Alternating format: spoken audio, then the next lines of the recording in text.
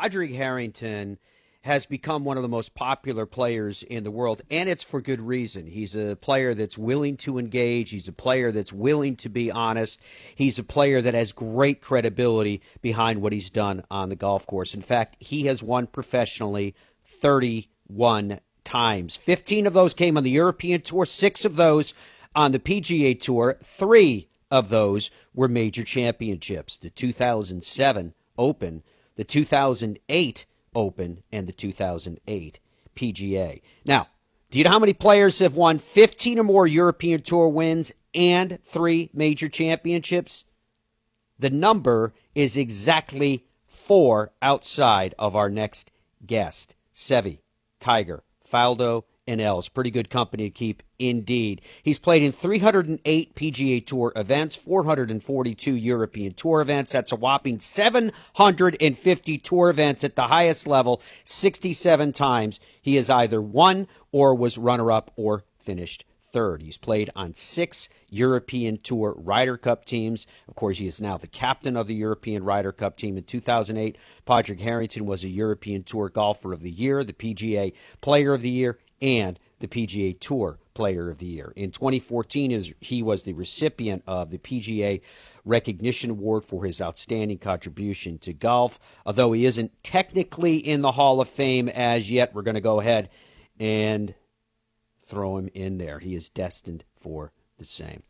He's been having a lot of fun on social media with posting some tips that everyone can enjoy through all of this madness that we are going through, and it's a pleasure to catch up with Padraig Harrington on this morning. How are you, Padraig? Yeah, I'm doing pretty well, Matt. How are you? I'm doing well, thank you. I take it you're back home in Dublin through all of this craziness. Is the family with you? Yeah, I'm back home in Dublin. We've just we've had 2 weeks of social distancing, 2 weeks of lockdown, and we're going into another 3 weeks of lockdown. So I think people are handling it very well here. We're lucky the weather has been great, so obviously helps things move along nicely. But it's kind of tough, you know. I've got everything I need here at home. Things are pretty good here, but so I have obviously good times here. I'm enjoying my time at home with my kids and things like that. But then you obviously get times in the day where you're reflecting. I have an older mother, you know, friends and families. So there are worries.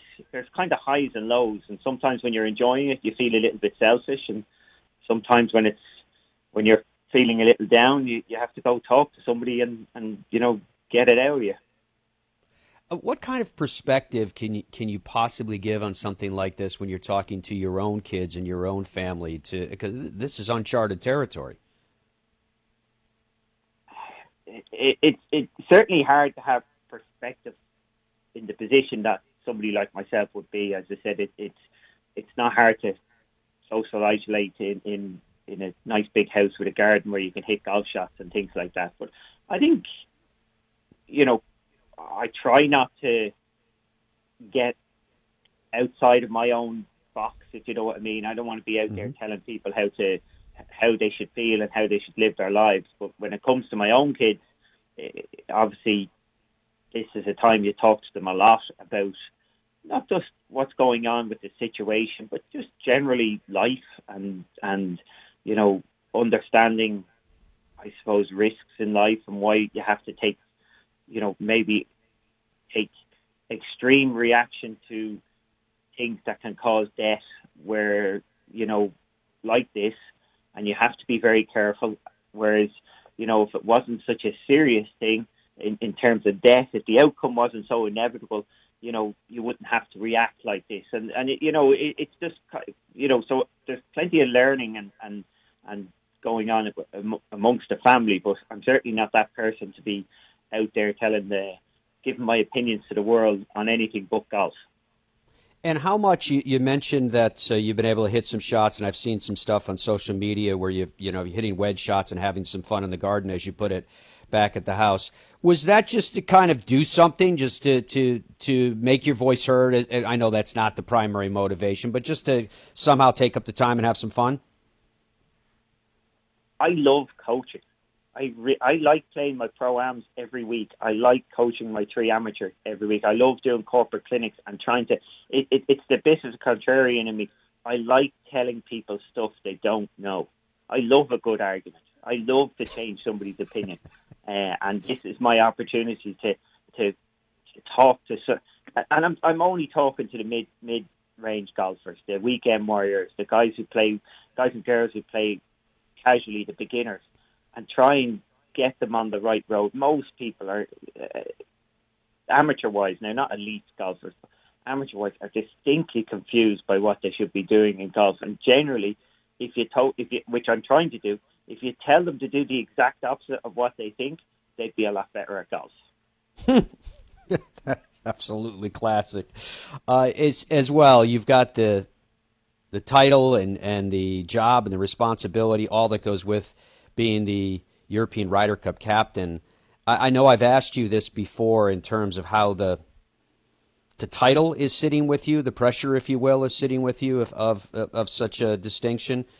How is it going, particularly with where we're at right now? You're going to be asked, I know, by everybody you see in the store, getting coffee, what have you, what's going to go on with the Ryder Cup this year. I take it that at this point there really aren't any answers. It's been really weird because, one, it has taken any stress and pressure off me in terms of the enormity of being captain. It's kind of, the Ryder Cup is, it's not that important. I thought it was everything at the start of the year, and now I'm thinking, well, we'd like to play it, but it's like now it's nowhere near the want and desire that was there. Maybe when we get back to it, yes, but you understand where it sits now. So it has certainly taken some of the stress of being captain, but obviously it has provided new stresses. I'm still preparing every day, as if we're going to play that match in September, and I'm looking at still having meetings and going through whatever it is, whether it's I watched yesterday. I watched the video of one of my team having his kids shower him outdoors for about 5 minutes in the rain suit to make sure it's waterproof. That was part of my day yesterday. So so I'm still doing the day-to-day stuff, but then there's new stuff to sort of like, what are we going to do with the qualification system? How is that being impacted?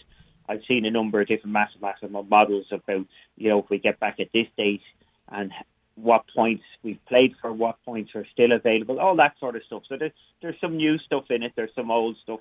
There's the question of which everybody seems to want. And, I'm still getting texts from my friends, who are booking flights or maybe have flights booked, accommodation, and they're asking me, well, are we going ahead? Are we going to play in September? And I'm looking at them, and I'm going, like, do you think I know something about this virus and what governments are going to do that, that nobody else knows? And, it is slated to go ahead in September. It's got its date. It's got the best date of all in terms of the big events because it's at the end of the year. We're preparing to go ahead. And the only thing that's going to change it is governments and the virus, which is a big only, but it is the fact. It is outside our control. Everything is dependent on freedom of travel at that stage. What's going to be like to travel across borders? Who are they going to be welcoming? And there is a general consensus, which mightn't have been clear at the start, but is very clear now. It will not go ahead without spectators. So there will have to be freedom of movement at that stage for spectators to be able to go and watch and even players. So that's got everything to do with governments and the virus and very little to do with the Ryder Cup committee, and probably absolutely nothing to do with me as captain. Well, one thing that will definitely have to do with you as captain, you were talking about the points and the qualifications and these models that you're looking at.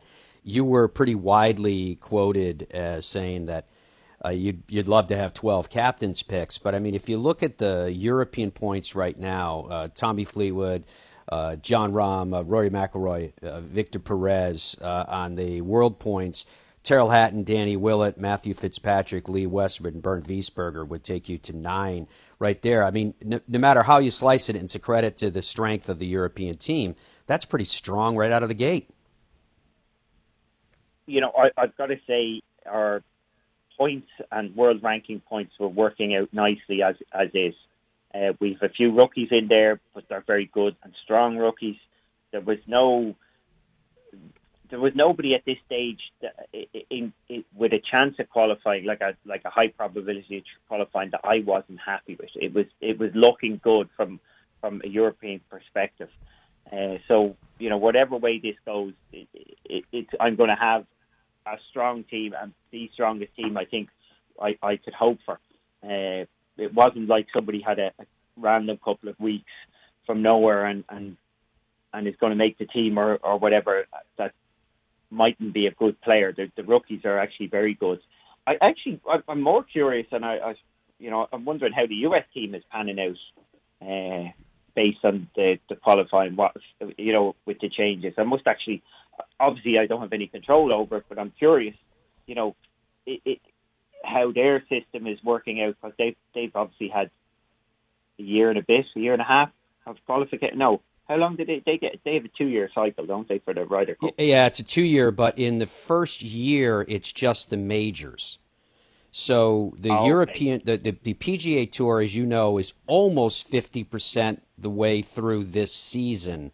So right now, the top 8 on Team USA would be, and this is 1 through 8, Brooks Koepka, Dustin Johnson, Patrick Reed, Gary Woodland, Xander Schauffele, Webb Simpson, Justin Thomas, Tiger Woods, and then the next 4, if you please, Tony Finau, Matt Kuchar, Bryson DeChambeau, and Patrick Cantlay would make 12 names that I just gave to you. Wow. So even on the USA side, it's strong. They're really struggling, aren't they?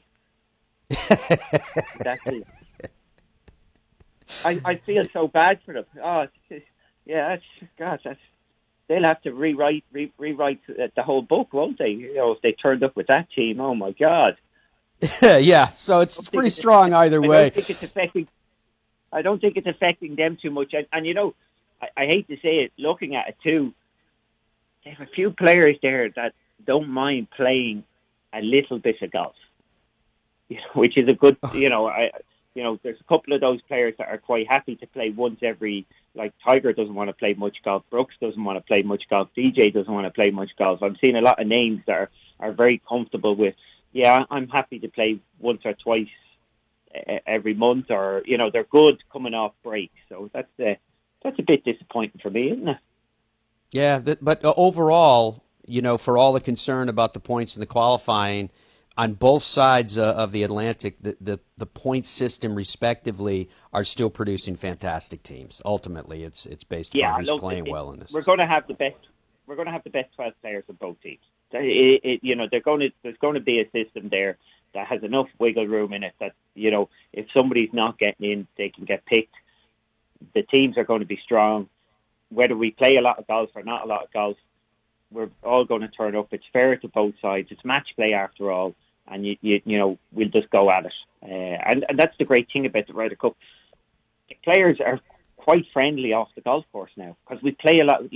25 years ago and before, European players didn't get to play much in the States. Didn't even get into some of the majors in the States. So there was we didn't know each other. There was certainly animosity between teams.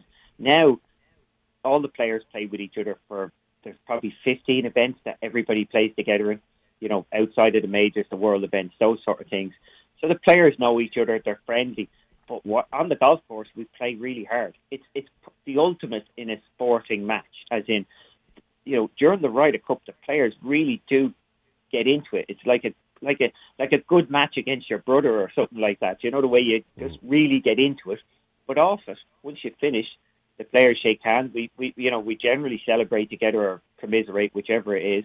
So it's in a really nice competitive space, the Ryder Cup now. It's very competitive, but we respect each other. We're friendly enough, but there is enough niggle in the actual matches to make it exciting for everybody.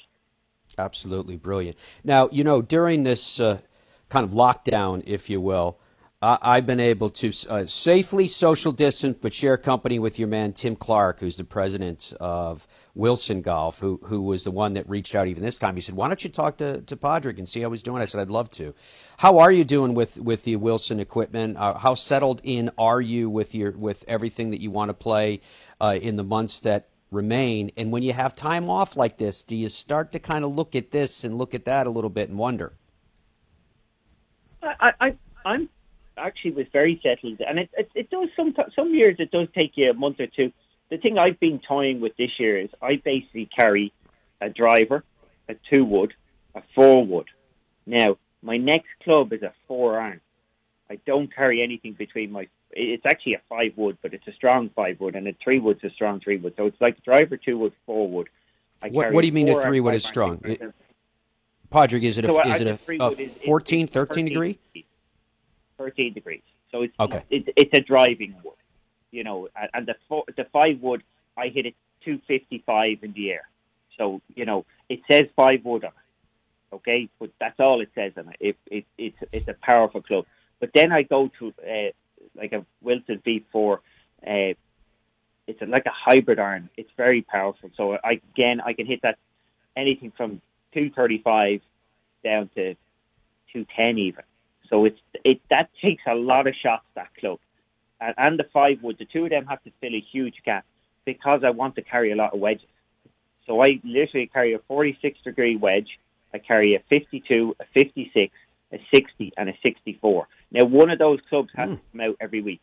There's always going to be either a 3-wood or a 5-wood, or one of those wedges has to come out because there's 15 clubs. And, I know you gave me a nice intro. You gave me a stat in the intro I didn't know. The 67 top threes is something I didn't know. So I thanks for that. But I know I've had 67 top threes in professional golf, but they don't allow me to carry 15 clubs as of yet, at least not officially. So I have to drop a club every week, which is that's my only decision every week is, am I going to be hitting a lot of wedges? Well, I want to try and get 5 wedges in here. And, maybe you hit a little bunt of a driver some weeks instead of carrying the 3-wood. And it would, again, depend on how many those sort of tee shots. And maybe if the par 5s are very long with no water, you then carry that strong 3-wood because you're not worried you're going to have a go at the green from 280 off the fairway. But clearly that would be a silly shot if it was 280 over water. So, wouldn't need the 3-wood in that situation. So it's kind of, that's the clubs are set, but the strategy each week still has to be determined based on the golf course I'm playing. Have you started to look forward in less than 2 years from now and saying PGA Tour Champions is something that you may want to dip your foot into the pool a little bit? I've up to this year, I've said no, I'm going to play and win on the main tour. I'm going to be here forever. But wow, it's difficult on the main tour.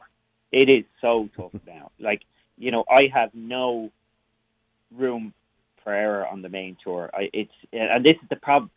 Players play very well when they are in their comfort area. Now, what I mean by that is, if I turned up in a tournament on the PGA Tour, every time I'm hitting an 8-foot putt, I'm worried if I miss this putt, I can't win. I need to hold. I can't take any hits, any punches during a week to win the tournament, and even to make the cut because the depth of it is very strong. Whereas if you put me out on the same golf course, same tee times, but I was playing against, a lower standard field. Say I was playing against somebody I was comfortable with, my mates. Well, I would shoot a better score because I know if I miss this 8-footer, I'm still going to win the tournament or I'm still going to have a chance of winning. So you play better in a smaller pond. That's basically what I'm saying. And I'm in a very big pond at the PGA Tour, and it is putting me under, right on the edge. And look, I see this in loads of other professional golfers. When players are on top of the game, they just, good things happen. But when they're right on the edge and they're feeling like I need a big week because somebody else is playing well. And you'll see this in majors, guys who are dominant in form and majors. They're good because they know they can take those hits. They can take a few misses. And, of course, if you can take a few misses, you won't miss. But when you start looking over your shoulder and wondering about, well, what if somebody else plays well? And if he plays his best, I'm going to have to play really well. Well, that's when you tend to make more mistakes. It's just and I know I'd love to tell you that I can logically think through this, But the PGA Tour is tough for me at the moment, and I would certainly now looking at that Champions Tour. 20 under par seems to be a lot of golf for 3 rounds of golf, and the stuff I'm doing well is not this is the opposite of good scoring. I still hit the ball long, and physically I play on the PGA Tour, and I don't. If you were watching me play, you would not in any way look at me and go, I'm being disadvantaged against the field because of age.